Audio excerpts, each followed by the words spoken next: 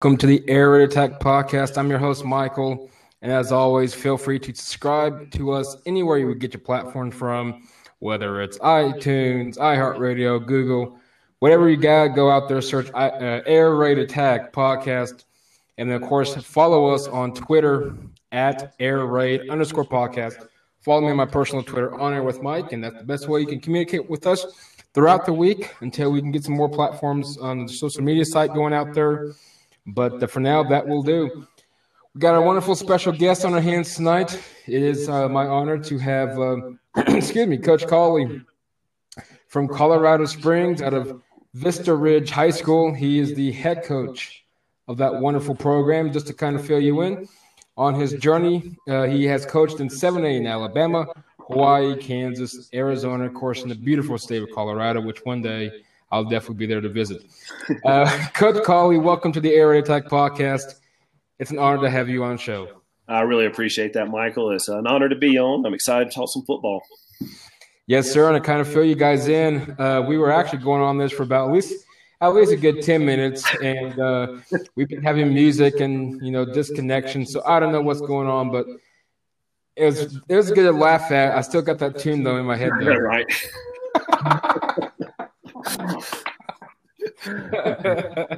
No, it's funny.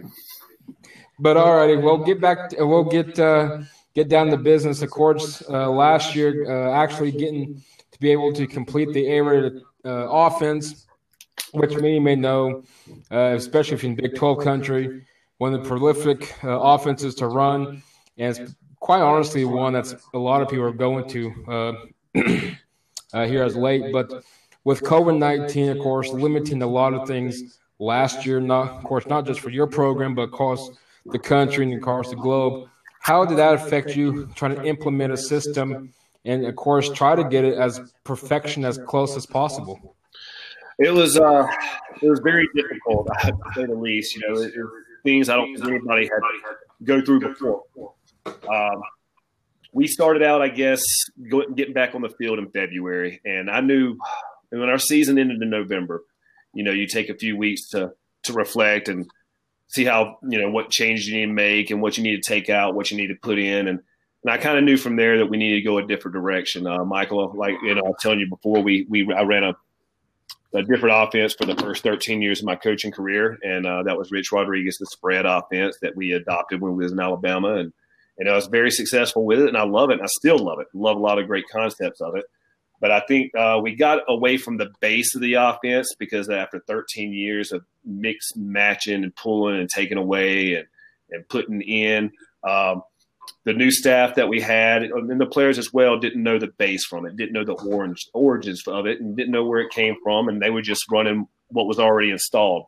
So I went to I had some thoughts, and I had a little bit of introduction to the Air Raid in college as Dana Holgerson was was a coach over there at Mississippi College where I was going my freshman year. He had just come from Valdosta State with Coach Mumme, and he had played for him over at Iowa Wesleyan, and I guess he knew his greatness there and decided to follow him over there to Valdosta State, which was a great move. And he, I tell you, when I got there to Mississippi College, I was a freshman, and I thought I knew football, but I didn't. And I think that's a lot of people. They think they know when they come out of high school, but then when you go there and you hear like these really, really amazing coaches talk, and you're like, what's he talking about? But so I was introduced to it there, and I loved it there. I was a QB, and he kind of moved me around to a flex tight end as well. And I had a little bit of good size, and I was a decent athlete. So, but no, so I had a little bit of introduction from him and the Mississippi College, and I knew about it, of course, just being a coach. And we have a really, really, really special QB, and we had some special wide receivers as well. And with most of our offensive line, all of our offensive line graduating, we knew we was going to be inexperienced on the offensive line. So we knew we lost 2 senior running backs, and so we knew we weren't going to be able to run the ball as much. So I adopted the Air Raid. I got interested in it, started doing some more research on it, trying to refamiliarize myself with it. And I ran into I can't remember how it happened. I got an email one day, and it said, Hal Mumme's Air Raid certification. And I'm like, nice. What is this? I want to look into this. So I spent the $500 to get into it, and And it was worth. I would have if I had known if I'd known how good it was, I would have spent as much money as I could on it. It was well worth it. I mean, it was more than worth the $500. But it was. But man, it's just the way they break it down. They break it down from the base of it, and from the very, very bottom dirt of it, and that's what I wanted. That's because I wanted the players to learn it just like I was learning, and I wanted the staff to learn it just like I was learning it. So we started in February. It was going to start out slow because we thought we had about 6 or 7 months before we really started to get into it, and so we started out, and I just wanted to introduce them to basically the everyday drills that we was going to run with the mesh and the settle drill and pack go and so we got into that. We did one for 1 week, another one another week, another week. And our first install that we was going to do, that we was going to spend a whole week on, was mesh. But about the time that happened, I think we got 1 or 2 days of the mesh in. Then we had 2 or 3 snow days, and then COVID decided to hit.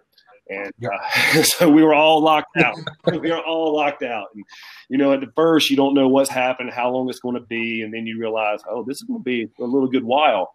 So in March is what we started to do is I went and got one of the whiteboards from school, asked the principal if I could borrow one of those huge rolling whiteboards. And I went and put it in my basement. And I started some basically basement clinics is, I got that term from Coach Pat Fox in Michigan. I think he is probably one of the best coaches, defensive minds that I've ever listened to and watched. And so I decided to do some basement clinics basically on my own and uploaded to Huddle.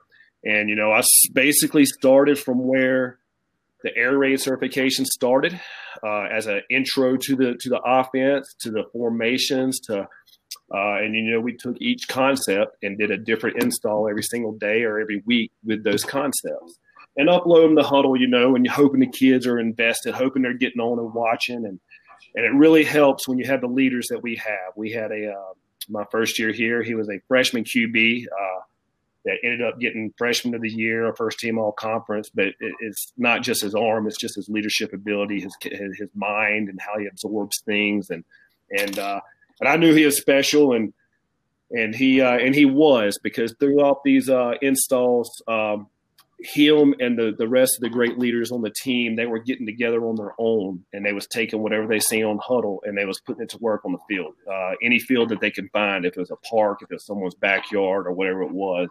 They were taking the safety precautions of what they could do with mask and the distancing, trying to wear gloves as well, and at the time, that's what they thought they should do. And so they, I'm not going to tell them they couldn't. I couldn't be with them, but that was their decision. That's what they did. And I'm telling you, they were probably together 3 days a week, starting in probably mid-April, late April or May. And so we did that. And also there's this thing called Screencast, and I didn't know about it as an educational tool originally for, basically just schoolwork and not athletics. But I found it as a tool to Screencast. What it does is it records you, and you can talk over any kind of film and telestrate any film you want to while you talk over it. So they see you're recording basically like a FaceTime in a corner of the screen, but they're watching the film and they're hearing you talk over. Wow.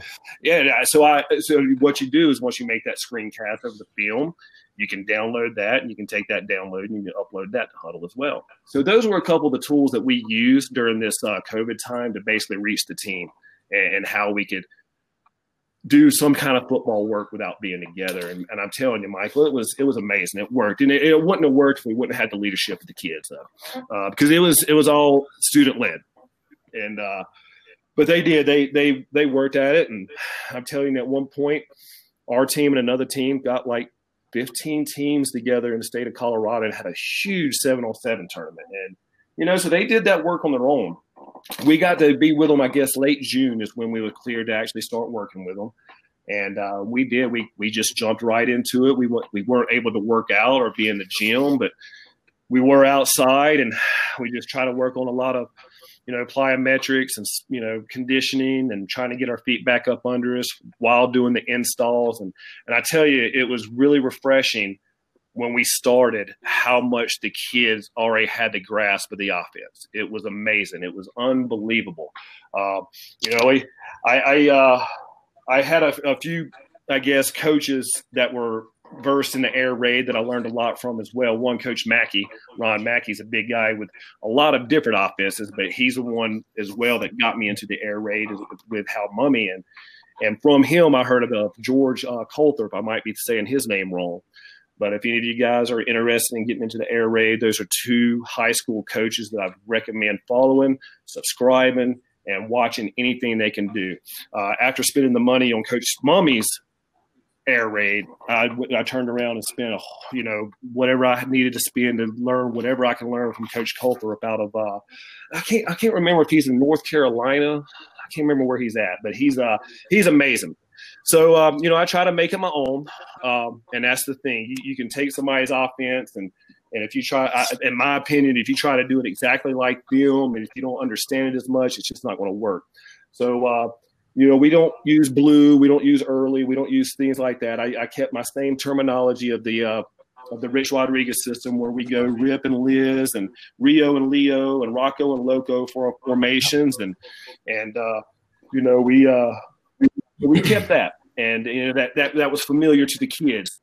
Easy for them to learn the formations, and we kept the motions the same as well. But we took 95% of our playbook out and installed the base of the air raid, and we kept it to like 6 or 7 drop back plays. We had 4 quick game. We had 2 RPOs. We had 3 run concepts.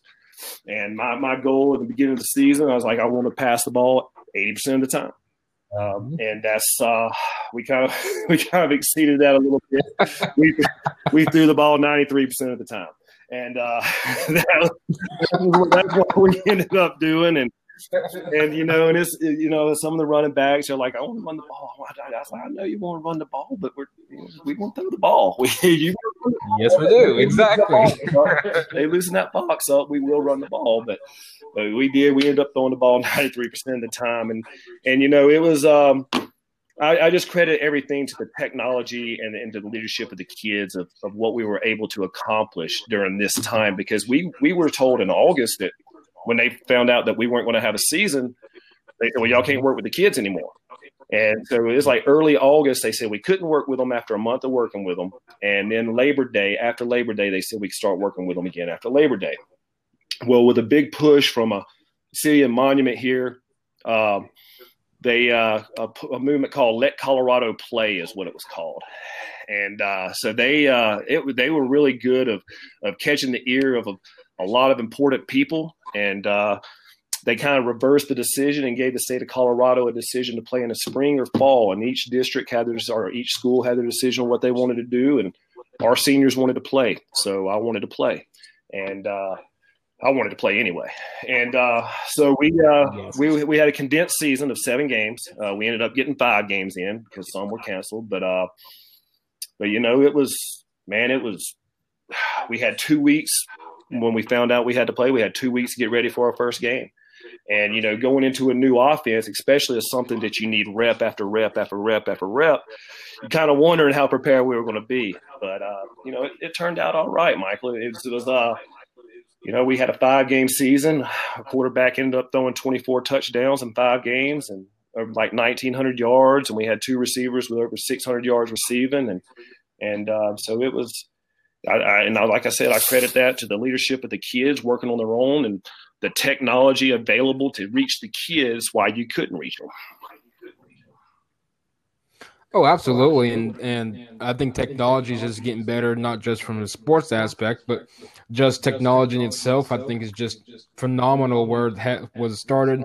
And even during the COVID time, I think it's really even took another step forward into where they wanted to go. And of course, I'm sure your quarterback, Braden Dorman, I know is your top, I shouldn't say top prospect, but he's definitely the top prospect in Colorado, if not the top prospect. I do know of quite a bit of some coaches out there that's from the college ranks that do listen from time to time, kind of sell your quarterback, so to speak. But he's an easy sell, I'll tell you, Michael. So when I was in Arizona, I took the job at Scottsdale Christian Academy out there in Arizona. Beautiful place, beautiful school, great people there.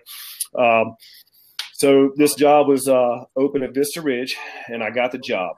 And I had 2 weeks before I had a report, and I came back to Arizona. uploaded everything I could on Huddle for our offense, as far as like pass concepts, run concepts, and quick game, drop back, sprint out, and everything. Again, this was Rich Rodriguez's system that I was still running. Mm-hmm. And so when I got to Colorado Springs on June the 1st was my first day.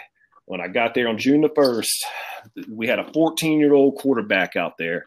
And I tell you, we had a quarterback on our team already that's probably one of the better ones in the state. He's just an amazing athlete, but he's a good quarterback, probably one of the best receivers ever coached. But it was a decision. I mean, he was supposed to be the quarterback, but I had to make a decision, and I just felt in the long run that Braden is where we needed to be, because the first day I was there, this 14-year-old quarterback had seniors and juniors, and he was installing the offense on his own as a 14.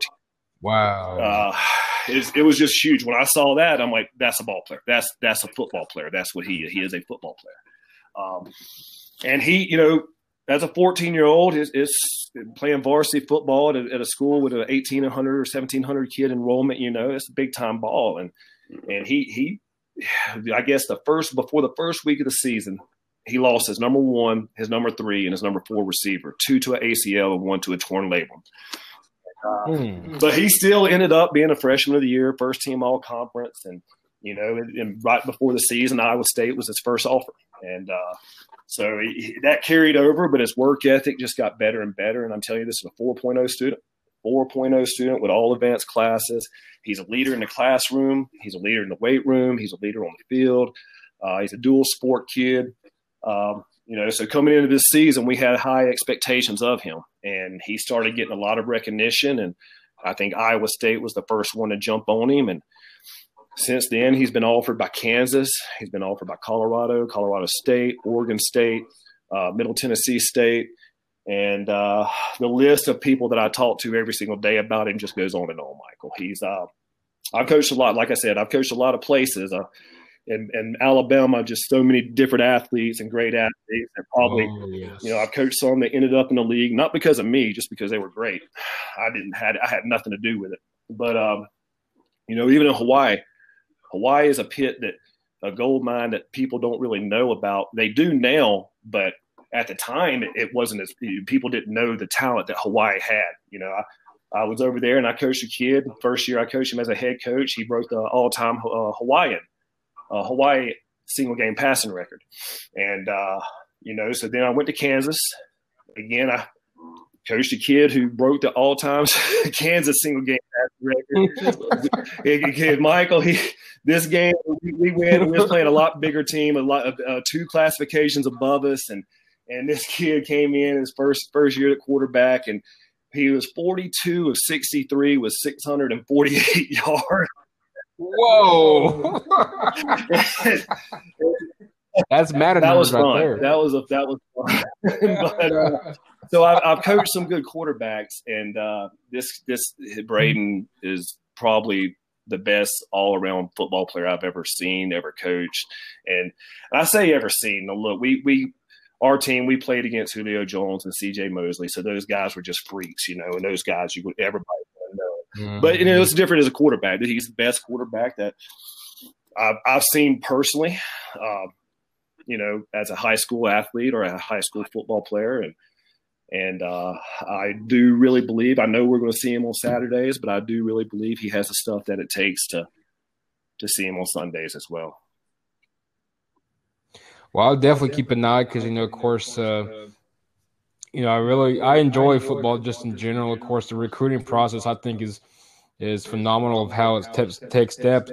I know I asked Coach Dreyer probably a good 2-3 months ago now, I'm sure, with how time flies by. But let's just throw a name out there, Nick Saban. I could easily get right, but let's just say Nick Saban or even Les Miles at Kansas, Matt Campbell, Iowa State. The list goes on and on. When they come to you, what's the first thing? How do you, in your approach, they ask, hey, let's, little Johnny boy, I'm, just going to throw a name out there. He's, we're interested. How do you approach the college coaches in regards to recruiting? You talking about with any players, or are you talking about with Braden specifically? Anyone. Anyone is, they're going to ask. if it's going to be a school like that, they have someone in mind. If you have a school calling you like, usually you'll get an email with prospects list from most colleges. Send those out. Right. But when you have a Campbell, and I use mainly Joel Gordon at Iowa State that developed the relationship with Dorman. But when you have those guys, I had Michigan State call this week. I got off the phone with LSU today and Northwestern yesterday, and they're asking specifically for Braden. But when when they're asking, specific about a player, the first thing I go to is his leadership capabilities or how he is as a teammate. Then I will comment on what type of student he is. And then we get into the football aspects. I first want the guys to know straight up what kind of teammate he is. What the college coaches want to know, is he a good teammate? So they also want to know, is he recruitable? Is he a good student? And and those two, after that, the football talks start, because it doesn't matter, in my opinion, it doesn't matter about the football stuff if those two first boxes aren't checked off. Yep. So that's how I usually approach it first. And it's easy when you have students like, Braden on our team, and we have a kid named Justice Lalau, and we have a kid named BB, and those kids have great grades. So they're great teammates, they're good kids, and it's very, very easy to promote those players. Oh, absolutely. And excuse me. And in regards to just the question that we got from Undefeated Bro, how do you deal with negativity just in general? And, of course, how do you use social media to reach your team? Negativity is a cancer, in my opinion. And you just try to get rid of the cancer. I mean, you don't get rid of it right away. I am a type of coach and person in general that wants to give people shots. I don't want to kick anybody off a team and put them on the streets if they're struggling in life.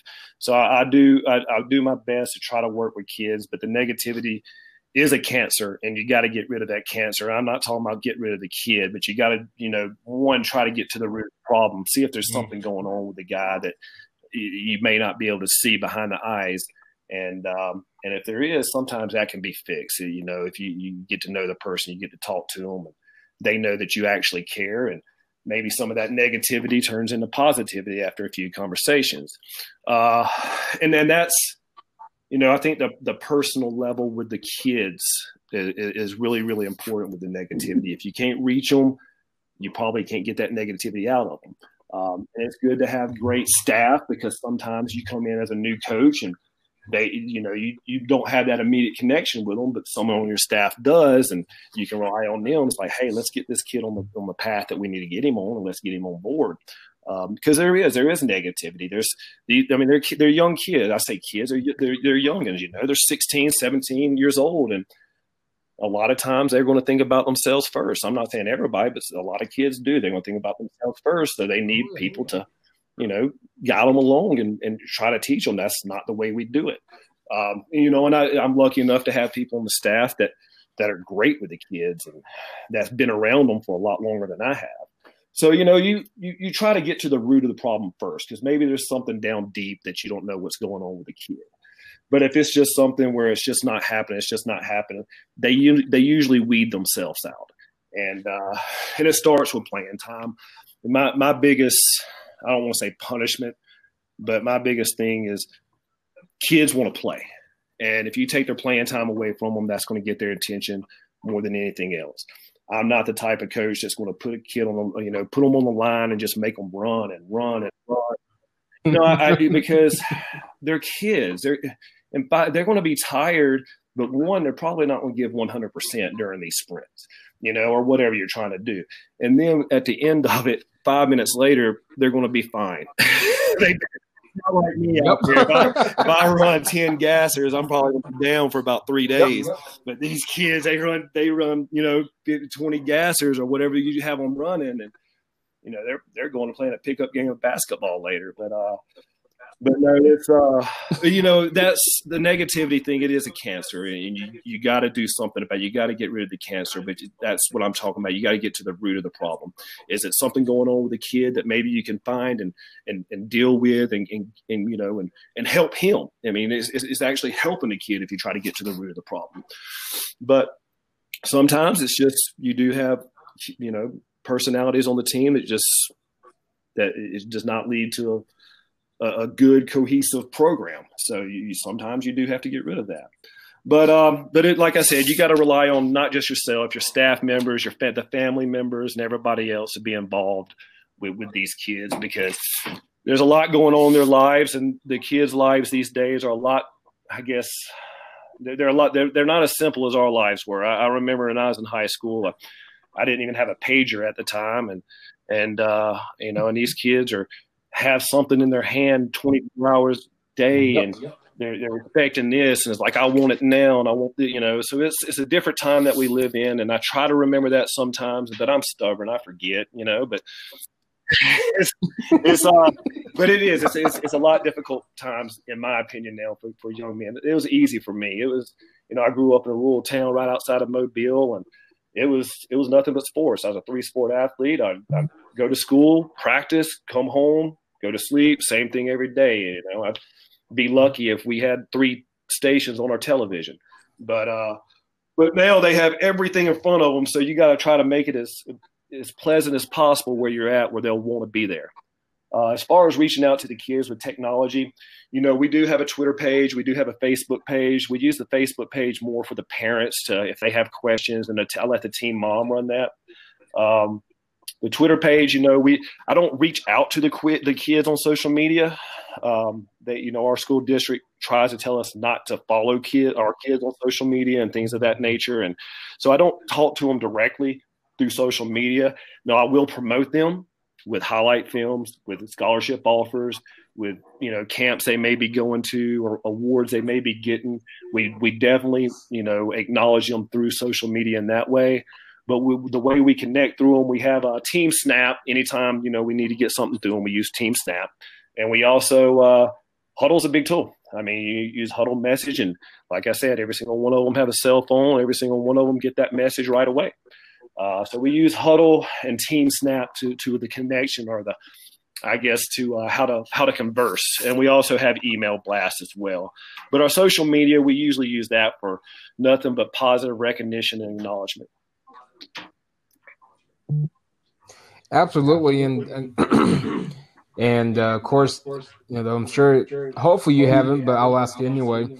Have you dealt with any crazy parents that kind of either verbally attacked you or wanted to punch you in the face or what have you, because they're, they assume that they're 5-star kids not playing and not getting enough playing time? Have you ever dealt with that yet? Yes. I remember it was after the first game of the season, and we won pretty well, and our starters didn't come out in the second half, and I think we ended up putting 66, 70 on the board, and we didn't score the second half either. That was all in the first half, but so what you're saying is there was no mercy rule back then either. The second half was a run clock, and it was it was our team. We played well, but the AD asked me, it's like, man, how do you keep all of them happy? How do with dispersing the ball? How do you got so many athletes? How do you keep them happy? I'm like, Coach, it was just the first game. like everybody's happy when you're winning. It's like, but and it is. It's some some parents want this or they want that, or some kids they want this, they want that, and ultimately what you're trying to do is you're just trying to win ball games, and you're not just trying to get it in one person's hand. You're not just trying to not let one kid play, but when it comes down to, you're trying to win games. And I told a parent once is, look, Braden feels comfortable with this person, and he's going to, that's the safety blanket. That is his safety blanket. That's where he's going to go. And, and I don't blame him as a quarterback. I look for my safety blanket too. And, it's you get it. And you try I don't hear anything during the games, Mike. I'll be honest with you. During the games, I don't hear a word. And there's a lot of words being said because other people tell me about it. Parents come up and tell me about it. Did you hear what this parent was saying? Or did you hear what this parent was saying? Did you hear that parent cussing at you at the fence? I'm like, I did not. I appreciate you telling me. I did not. Yeah, I know. It's like, what am I going to do about it? There's nothing I can do with it. If they're going to cuss at me, they're going to cuss at me, and they will. And it's a different time with parents now too. It really is. But at the end of the day, you just can't worry about it because you're there for the kids. Those kids play for you. The parents don't play for you. You just got to suck it up and know what's going to happen, and hope one day that whoever's doing that realizes, hey, that I'm not, this is embarrassing for me and my kid. I shouldn't be doing this, but you get it. And you're going, I'm going to keep getting it. No matter if we're in the state championship game or if we're, 0-10, you're going to get it because you're not going to make everyone happy, and that's okay.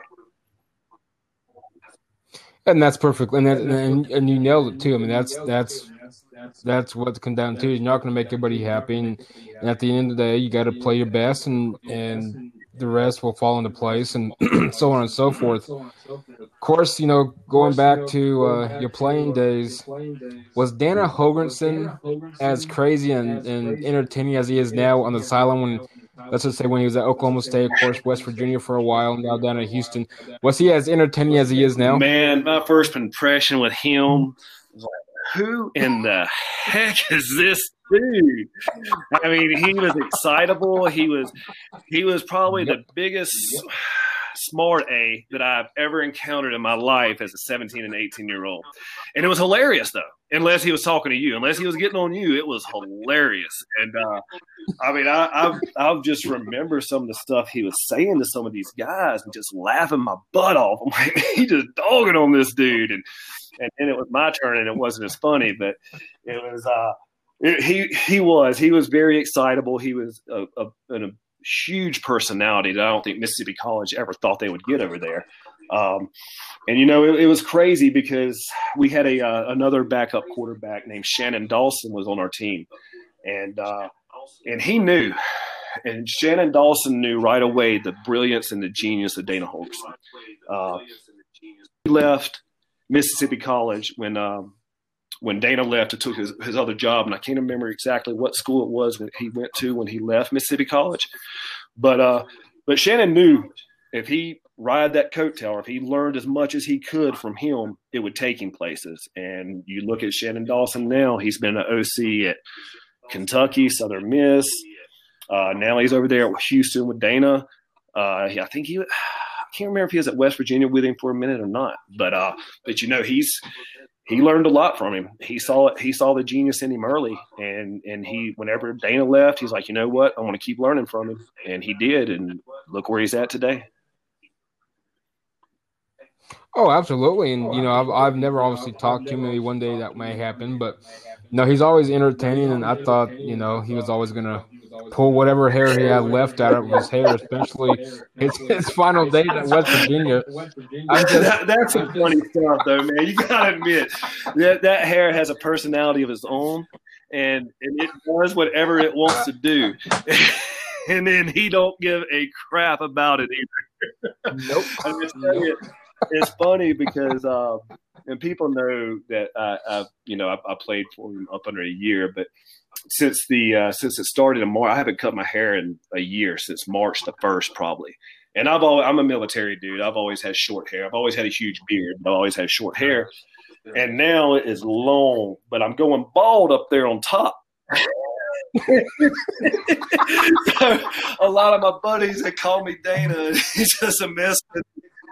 But my wife's ready for me to get rid of this long hair. I'm ready to get rid of it too. But I figured if I waited this long, I can at least wait the full year. So, how much longer do you have left then for your wife to finally be the guy? I'm going to try about March the 1st. Whenever March the 1st, as soon as I can get someone to cut it. I just don't want to shave it, Michael. I see my brother went that route, I used to like my hair, man, and but now it's just ridiculous, and it sucks. But I'll probably just shave it. I don't want to, but I'll probably shave it sometime, after March 1st, and I don't, and that's the end of it. It's not coming back. Hey, don't feel too bad. I'm with you on that one. My hair is starting to show its age. I'm 30. I'll be 33 next month. But hey, my receiving hairline is starting to show, and I noticed in the front there's a bald spot growing. So hey, I'm not too far behind you. Do what you may. Hopefully, you probably have a little bit more years than I do, but hopefully somebody can come up with something. I always look at that stuff too. It's like, what is that Keeps? Does Keeps work? Let me read the reviews on there. What about that stupid cap that has that light in it? That I haven't took the dive on any of that yet. Of course, being up in Colorado and you hear, I'm sure you hear quite a bit. You may not, but I'm sure it's talked at the state at least. What's your personal take on Drew Lock's situation in Denver? Of course, I'm a Broncos fan. I'm just kind of curious from a coach's standpoint, especially being in Colorado. Of course, media, you can toss out whatever you want to toss out. You can believe what you want to believe, so on and so forth.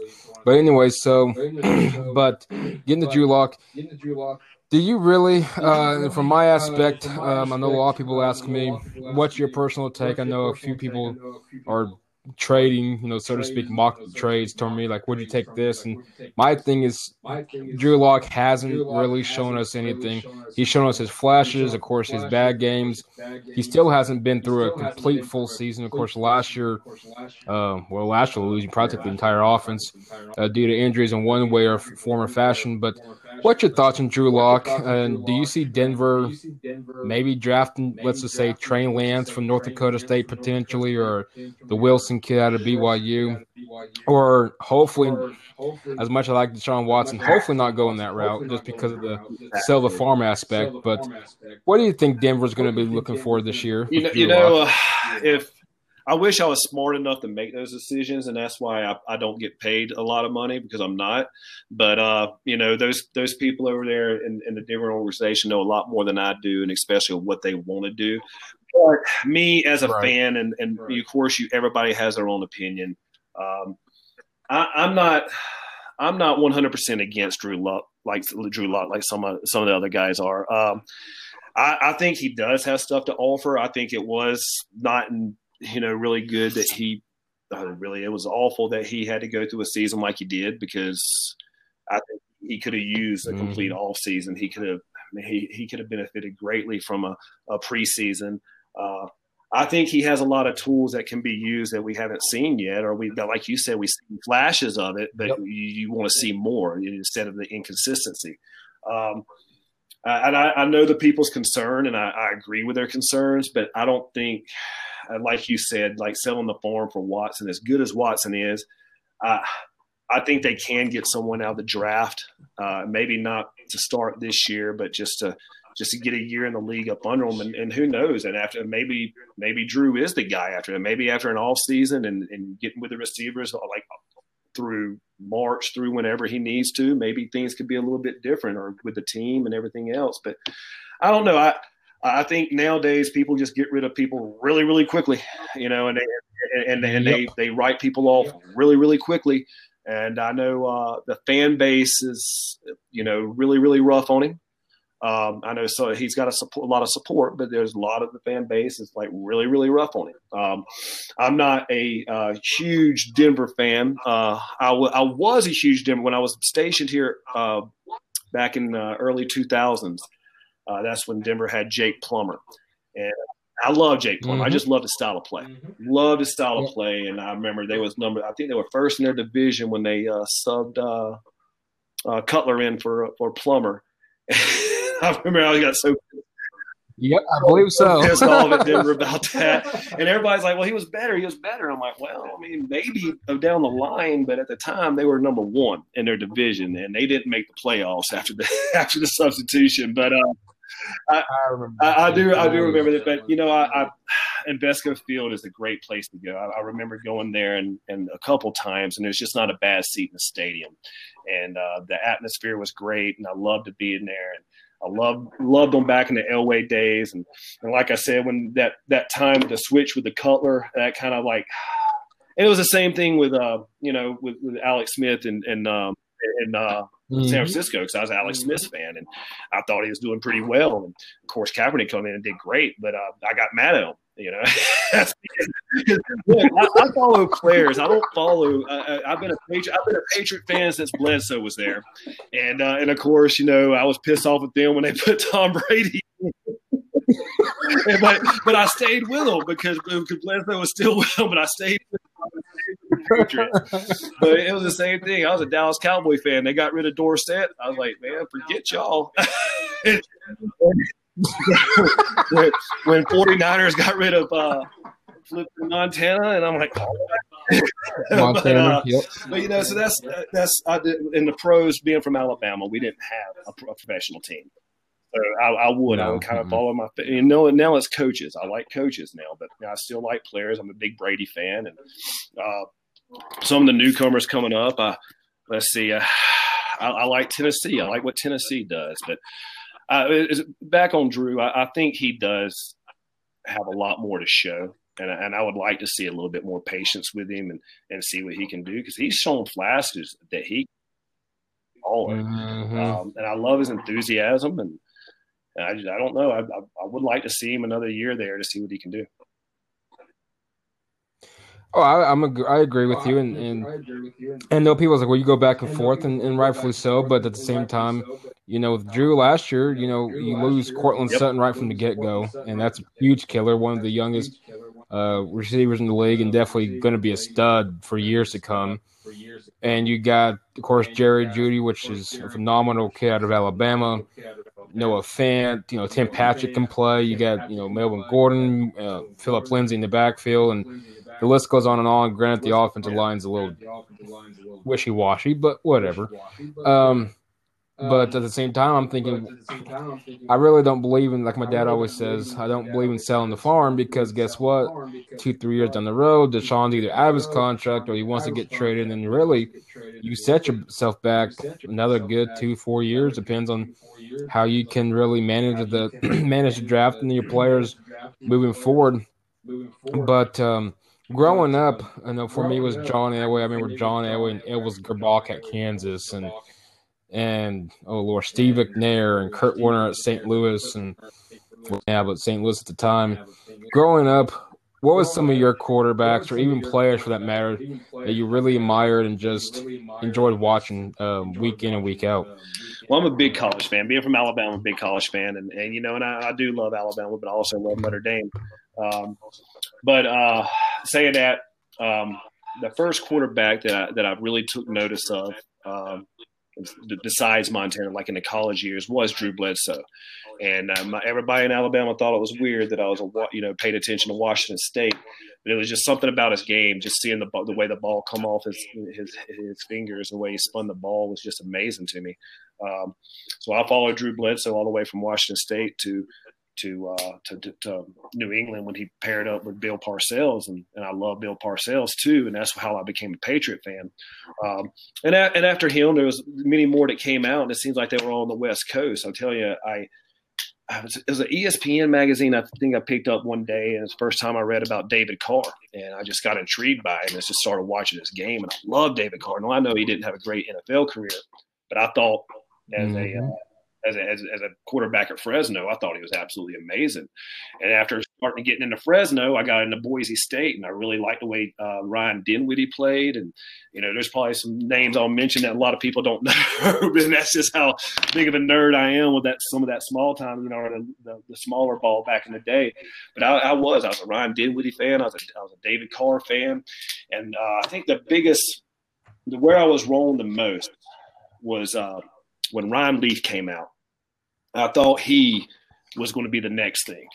I remember watching him throw the ball, and I've still to this day have never seen anybody throw it like that. But I swore to everybody that he was better than Peyton Manning. I was like, no, Peyton's going to suck. He's going to be the next thing. Oh, man, I was wrong. but I think all of us were back then. But I didn't like Peyton in the beginning because I wasn't a Tennessee fan, being an Alabama fan. I didn't like Tennessee, and I thought he had crazy feet, and I didn't know it was something that he worked on, and that's why he did it. But he of course proved me wrong, and I ended up liking him after I saw him on Saturday Night Live and saw how funny he was. I was like, oh, he's a real person, and and I always respected him. But Peyton Manning was the man, and like you said, John Elway, man, it was fun to watch John Elway. He played reckless abandon. I loved it. But, I've always respected Brett Favre, just the gamemanship of him, just the tenacity and all that. And I tell you, one of the dating back about a little bit before that, Randall Cunningham was one of my favorites. Love watching Randall Cunningham play. Absolutely. He was one of the smoothest QBs you would ever see. Just, of course, his arm was amazing, but just the way he ran the ball too, the strides that he had.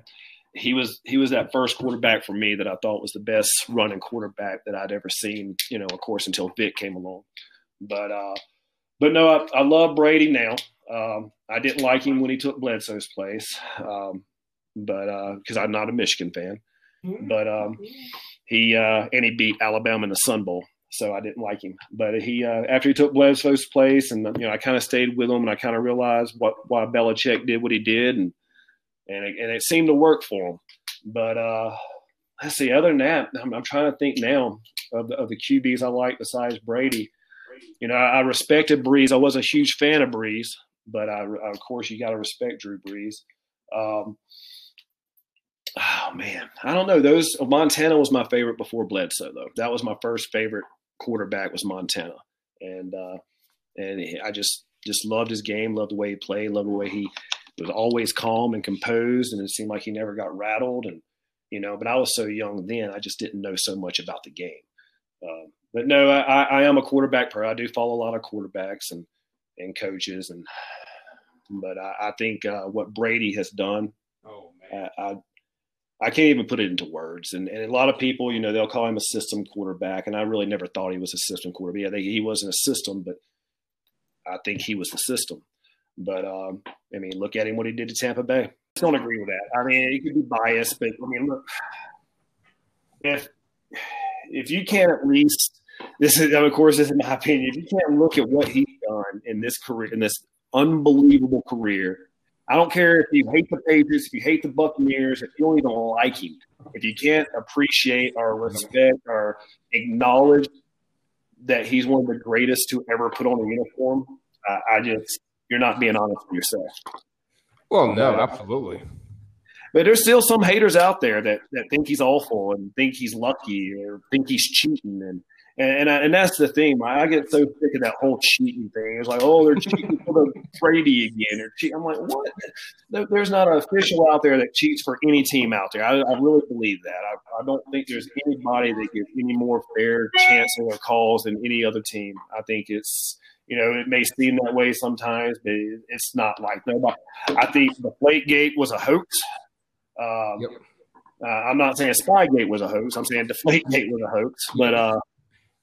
But and because that stuff happens. If you don't know that, I'm not saying that the ball's lost all the pressure, to the flight, but it does. If you go from one atmosphere to another pressure atmosphere, you're going to lose some pounds of pressure. I'm not saying what they did. That's what was the total cause of it.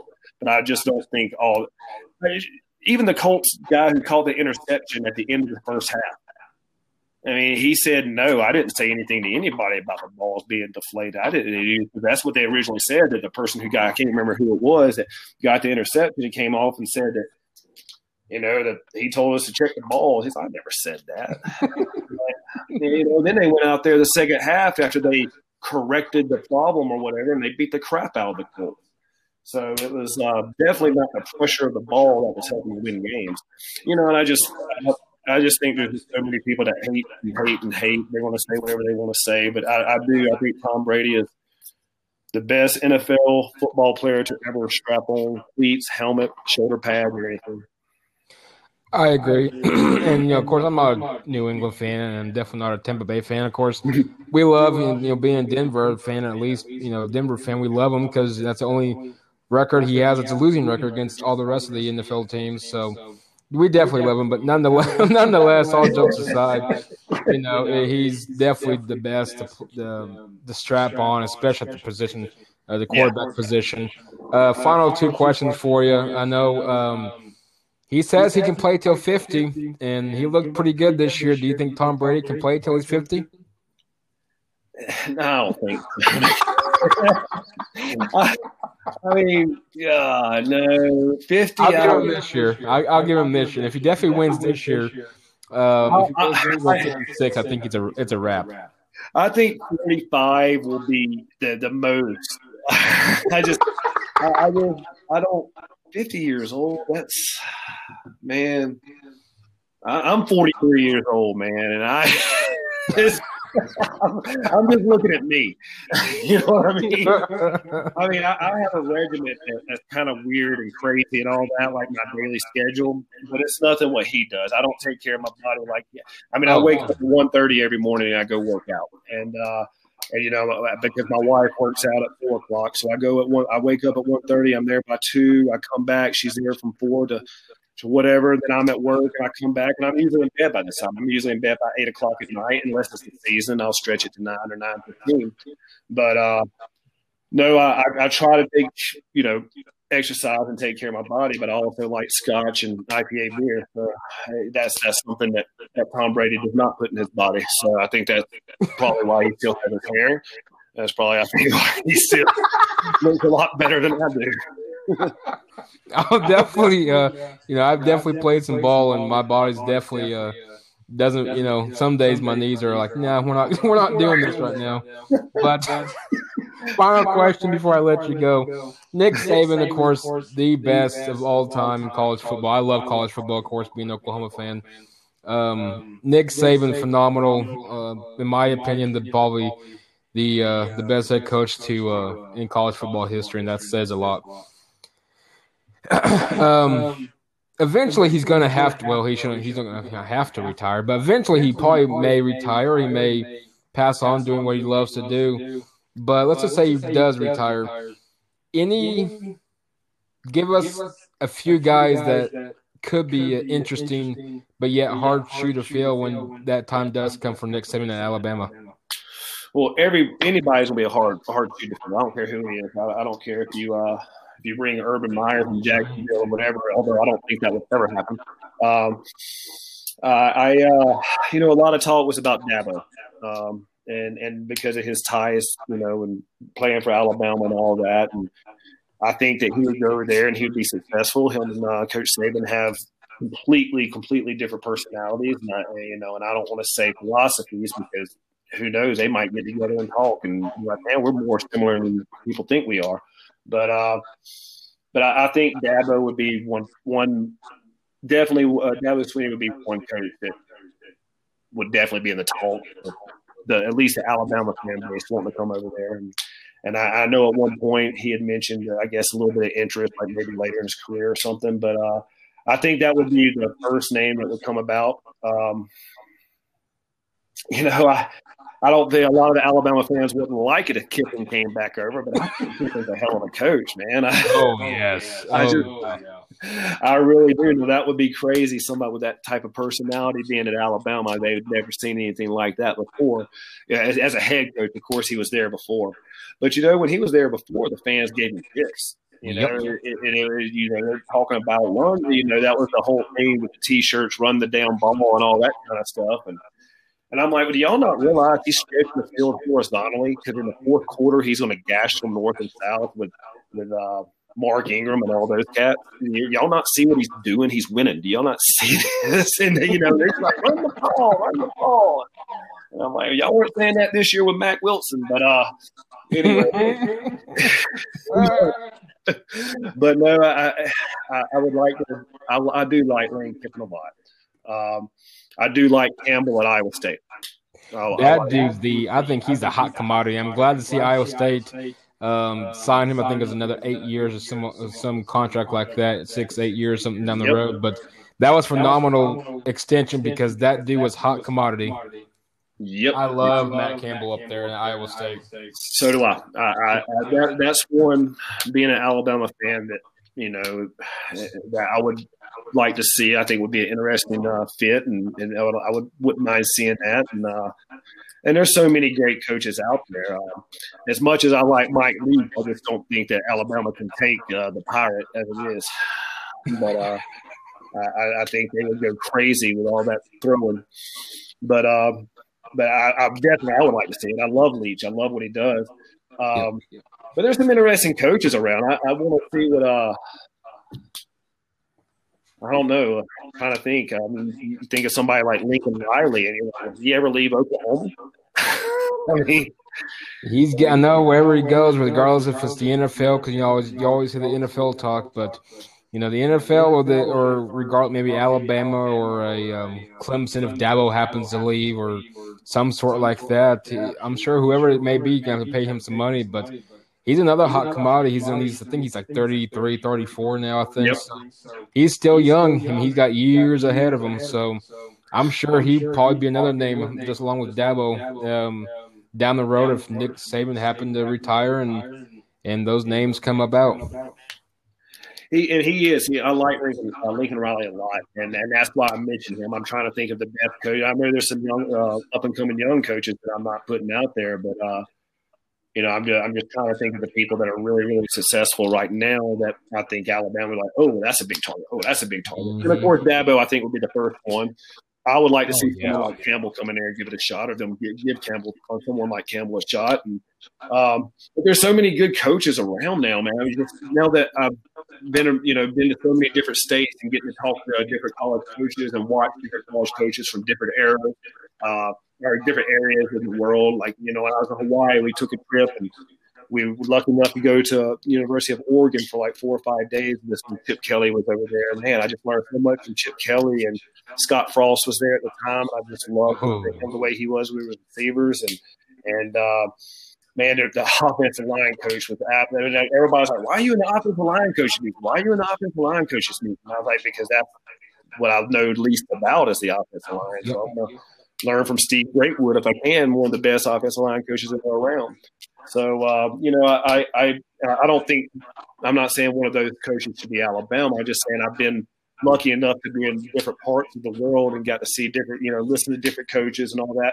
Hey, I love what Hugh Freeze does. I love what Hugh Freeze does. I've always been a big fan of Hugh Freeze. I remember I got to listen to Houston Nutt talk at a clinic one day, and I'm telling you, that guy right there, you listen to him talk, you want to go out there. I don't care how many beers you had or what time of time you want to go coach right when you get out of this meeting. That guy, I love listening to Houston Nutt. But I miss Houston Nutt on the sideline.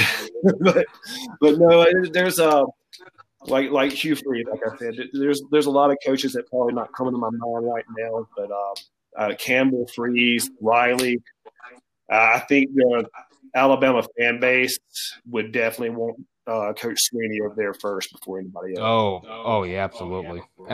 And I like, probably not a name that you probably throw out there for Alabama, but Blake Anderson, who was at Arkansas State, now at Utah State. I absolutely adore what he's all about. Values to his personality, of course. His wife passed away a few years ago, but he's another one. Probably he may not be mentioned for the Alabama job, but you never know. He may, one day maybe we'll see him at Colorado State, Oklahoma State potentially. So down the road. So, the doors are open to these coaches, and I just love following these coaches. I think it's amazing where some of them start out at and move on down the road. Well, there are. You get to see them more too because of all the technology that's out. And like PJ Fleck, I like the impact that he makes wherever he goes is amazing. And he's another guy that people's going to look at and say, man, he's dynamite. Coach Fitzgerald over there at Northwestern. Just so many great coaches, and but Alabama's a very different place than a lot of other places, and you can take an amazing coach that might not be as successful at a place like Alabama because it's a different area, man. Those people are cutthroat over there, and it's big time pressure, big time pressure. Absolutely, and And I look forward to. I know we got some spring ball in regards to high school practices and some colleges. FCF I know is kicking underway, and some NAIA ball, and I believe D2. Not for sure exactly. I know UCO up here in Edmond, they're D2, but I'm not for sure if they're playing spring ball or not. But we got some football, regardless of anybody's taste. But Coach, I know it's getting late for you back there, and all that good stuff in Colorado. And I trust you one thing. I will be up in your neck of the woods, hopefully sooner than later. But when I do pass through Colorado Springs, I'll definitely hit you up. Well, you do that, man. My wife, she's a chef. She's an executive chef. She's now a culinary instructor. But if you need some good food and a bed to lay down in, you can stay up there in the bed, and you can eat some good food while you're here. Hey, trust me, nothing wrong with good food. I can attest to that one. Well, Michael, hey, I appreciate it, man. I always love talking football, and you come through here in Colorado, give me a shout. We'll hook up. Hey, most definitely, Coach, and it's always you're more than welcome to come on. Just shoot me a message. I'll get you on, and I promise you, hopefully next time we don't have music in our ears. Sounds good. Hey, man, you have a good night. Good evening. Thanks a lot. You as well, Coach. Take care. All right, bye-bye. Coach Cawley from the head coach of the Vista Ridge High School in Colorado Springs. Before we end the show, Q&A session. Of course, a few questions come about through the Twitter. First one, Clyde Butler at Clyde Diesel 444 says, how can the Broncos retain Vaughn at the same time at hedging against a possible suspension, or is his cap casualty, or is he a cap casualty in 2021? Clyde, to answer that question, I still think they're going to restructure his contract. I think that's probably your best option at that rate. Your second option, he's due $22.1 million this year as a team option. I don't think they're going to take that. I don't think pending legal issues, nothing goes on with that. I don't know what in the world's going on with that, but nonetheless, pending legal issues, I think that Denver does let him go, and I think you can see a restructure to an extent. I'm sure, especially if the quarterback position goes in the way of Watson, I think he stays. He more than likely wants to finish. I'm sure he wants to finish in Denver, and I think that's how you're going to retain him. Really, is restructure the contract if Vaughn wants to stay in Denver, and I'm sure both parties, from what I'm hearing and from what I'm reading on some different media or media outlets on Twitter, none is biased towards one way, both neutral. They're wanting to work something out. So hopefully we can. Love to see Vaughn retire as a Bronco, and go from there. So to answer your question, for now, he's a cap casualty, $22.1 million team option. I don't think they're going to take that. I think that Peyton's going to need a lot of rebuilding. I think he has his own ways that he wants to take care of things. So I think a restructure for Vaughn, pending investigation legally, and go from there. Otherwise, I think Vaughn's days are numbered in Denver. Next question, last one, I believe. A few more after this. I gotta switch over to my Air Raid Show podcast, or Twitter, I should say. But Lindsay Bebout, I'm sure I'm butchering their last name. I apologize. At Lindsay Bebout on Twitter. Who do you think Peyton replaces AJ Bouye with? Of course, AJ Bouye was the first casualty in regards to the first domino effect falling in Denver. At the cornerback position, I say first and foremost, draft, assuming they want to keep Drew Lock. I love Trey Lance. I don't think if Trey Lance is not there, you go Patrick Surtain, I believe is how you say his last name, out of Alabama. I think you go that route.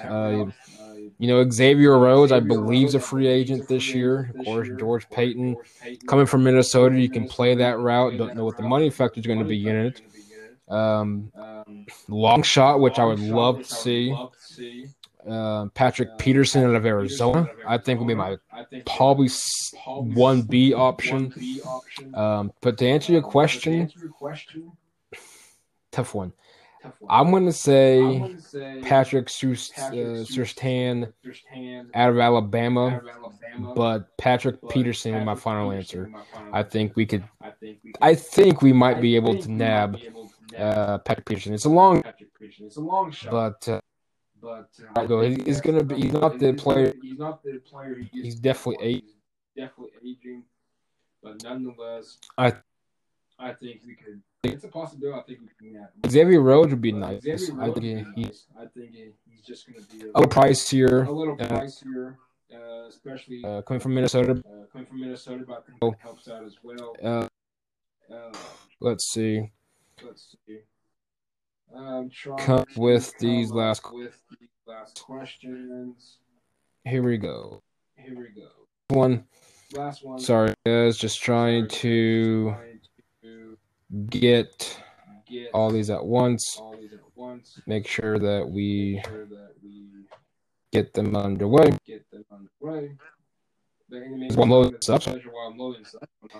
Coach Cawley will pleasure talking football. Not just coaching in general. Phenomenal guy, family guy, and it's going to be fun, especially when the season comes about. Questions, Michael, Mr. Moody Mets, Michael, Tony Tay. I know I'm butchering his last name, but just Tony Tay sounds amazing. It's on Twitter.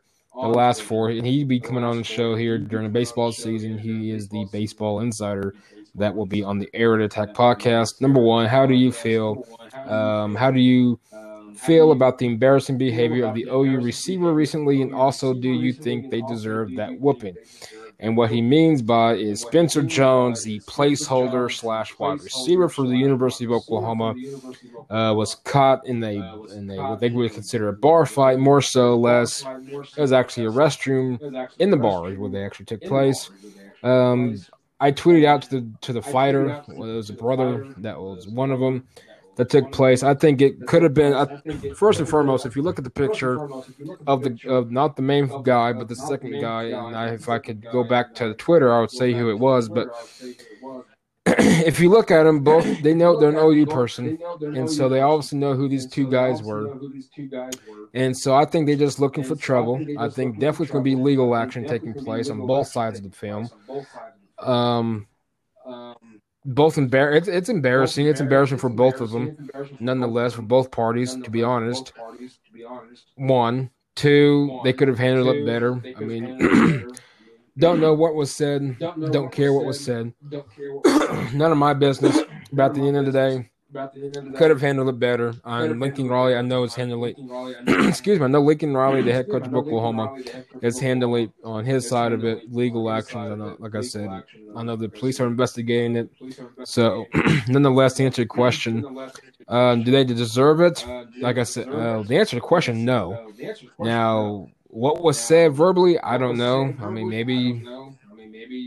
I guess maybe depends on what was verbally said, but nonetheless, to answer your question, I don't think so. Just from the video in itself, I think the two guys just wanted to pick a fight. They're both guys that have no balls, and they wanted to impress, I think, ladies or somebody, I'm sure. And how do I feel? It's embarrassing. Nonetheless, both parties could have handled it better. Number 2.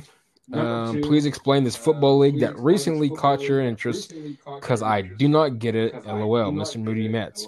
I'll get to that one last because it's going to be a longer answer. Bonus question from @Mr. Moody Mets. How do you feel about spring football and Coach Deion Sanders, the head coach of Jackson State University? Spring football, I love it. It's not the pure answer. Due to COVID. Is the reason why that you got some spring football. I know where I played college football at KCU. I know that they're playing spring ball. I know FCS is playing spring ball. Tarleton State beat New Mexico State, I know, on last week, which is pretty amazing because FCS, they were D2, I believe, and they jumped up from D3. They jumped up to FCF rank, so that's a huge win for Tarleton State over in New Mexico State. And just telling me that New Mexico State really should overlook take a look at the football program. But I love it. Baseball, of course, come around the corner, but from a football guru, I just absolutely love football. I love it. I still want to see the spring football in America from a semi or a professional league standpoint. But college football in spring, I'll take it. It's not the long-term answer, of course, because they're trying to get in the 2020 season. But nonetheless, I enjoy it. Coach Deion Sanders, I think, will do a phenomenal job at Jackson State. I think it's a great fit. Deion Sanders, I think I like him as a player, and I think he'll do well. Just from a standpoint of getting the players coming in, teaching them about life, and sending them on their way. Once they get their degree, I think that's the main focus there. I bet he can recruit, though. I think you'll see a few 5-stars go down to Deion. Definitely in the next few years. I know they got one. I think he was a corner 5-star this past recruiting season. Last but not least, as I mentioned, please explain the football league that recently caught your interest, because he does not get it. What he's talking about? Controlled football, the FCF. It's on. If you don't know about it, it's a phenomenal league. I like it. I am the co-owner of the FCF Zappers, and it's a phenomenal league. First and foremost, it's on Twitch. It's a 7-on-7 football league. It's a weekly draft on Wednesdays, which is practically like a fantasy draft. You got your players, your quarterback, your receivers, and your running backs. You got your offensive line, which usually you don't see in leagues, at least not in my leagues. But you got the offensive lineman, which is / tight end. They play 2 games. They draft those. On the defensive side, it's exactly like fantasy football. Defensive players get picked together as a group for that specific team. There is no kicking in the FCF. The fans can, if you can register, download the app, FCF app, register your favorite team, and during the game of your favorite team, you can actually become the offensive coordinator. How that means is you pick a play, the fans vote. The winning play, I should say, is immediately called down to the players in their helmets, and they run it. It's a fan-controlled league. For example, this week, the fans voted on what's the championship trophy look like, what should the championship game name should be, so on and so forth. It's amazing. I like it.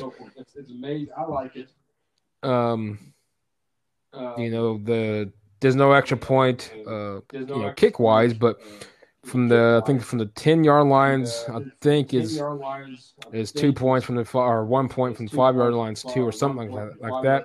The extra point attempt, nonetheless, 1.2 points. You put the ball on the kind of like a table or a chair type thing.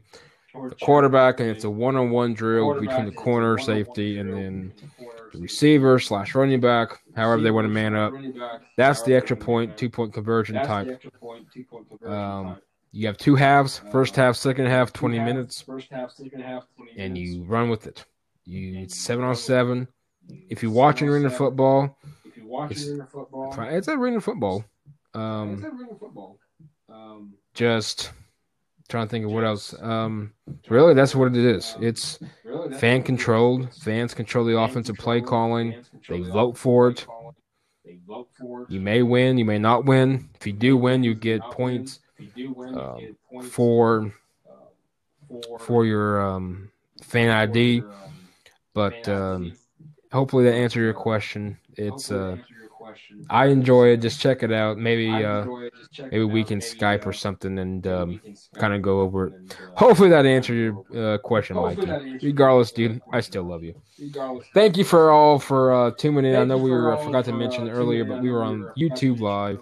But we'll be back on YouTube later, I think actually tomorrow, when we get our next guest on. But again, it's a pleasure, Coach.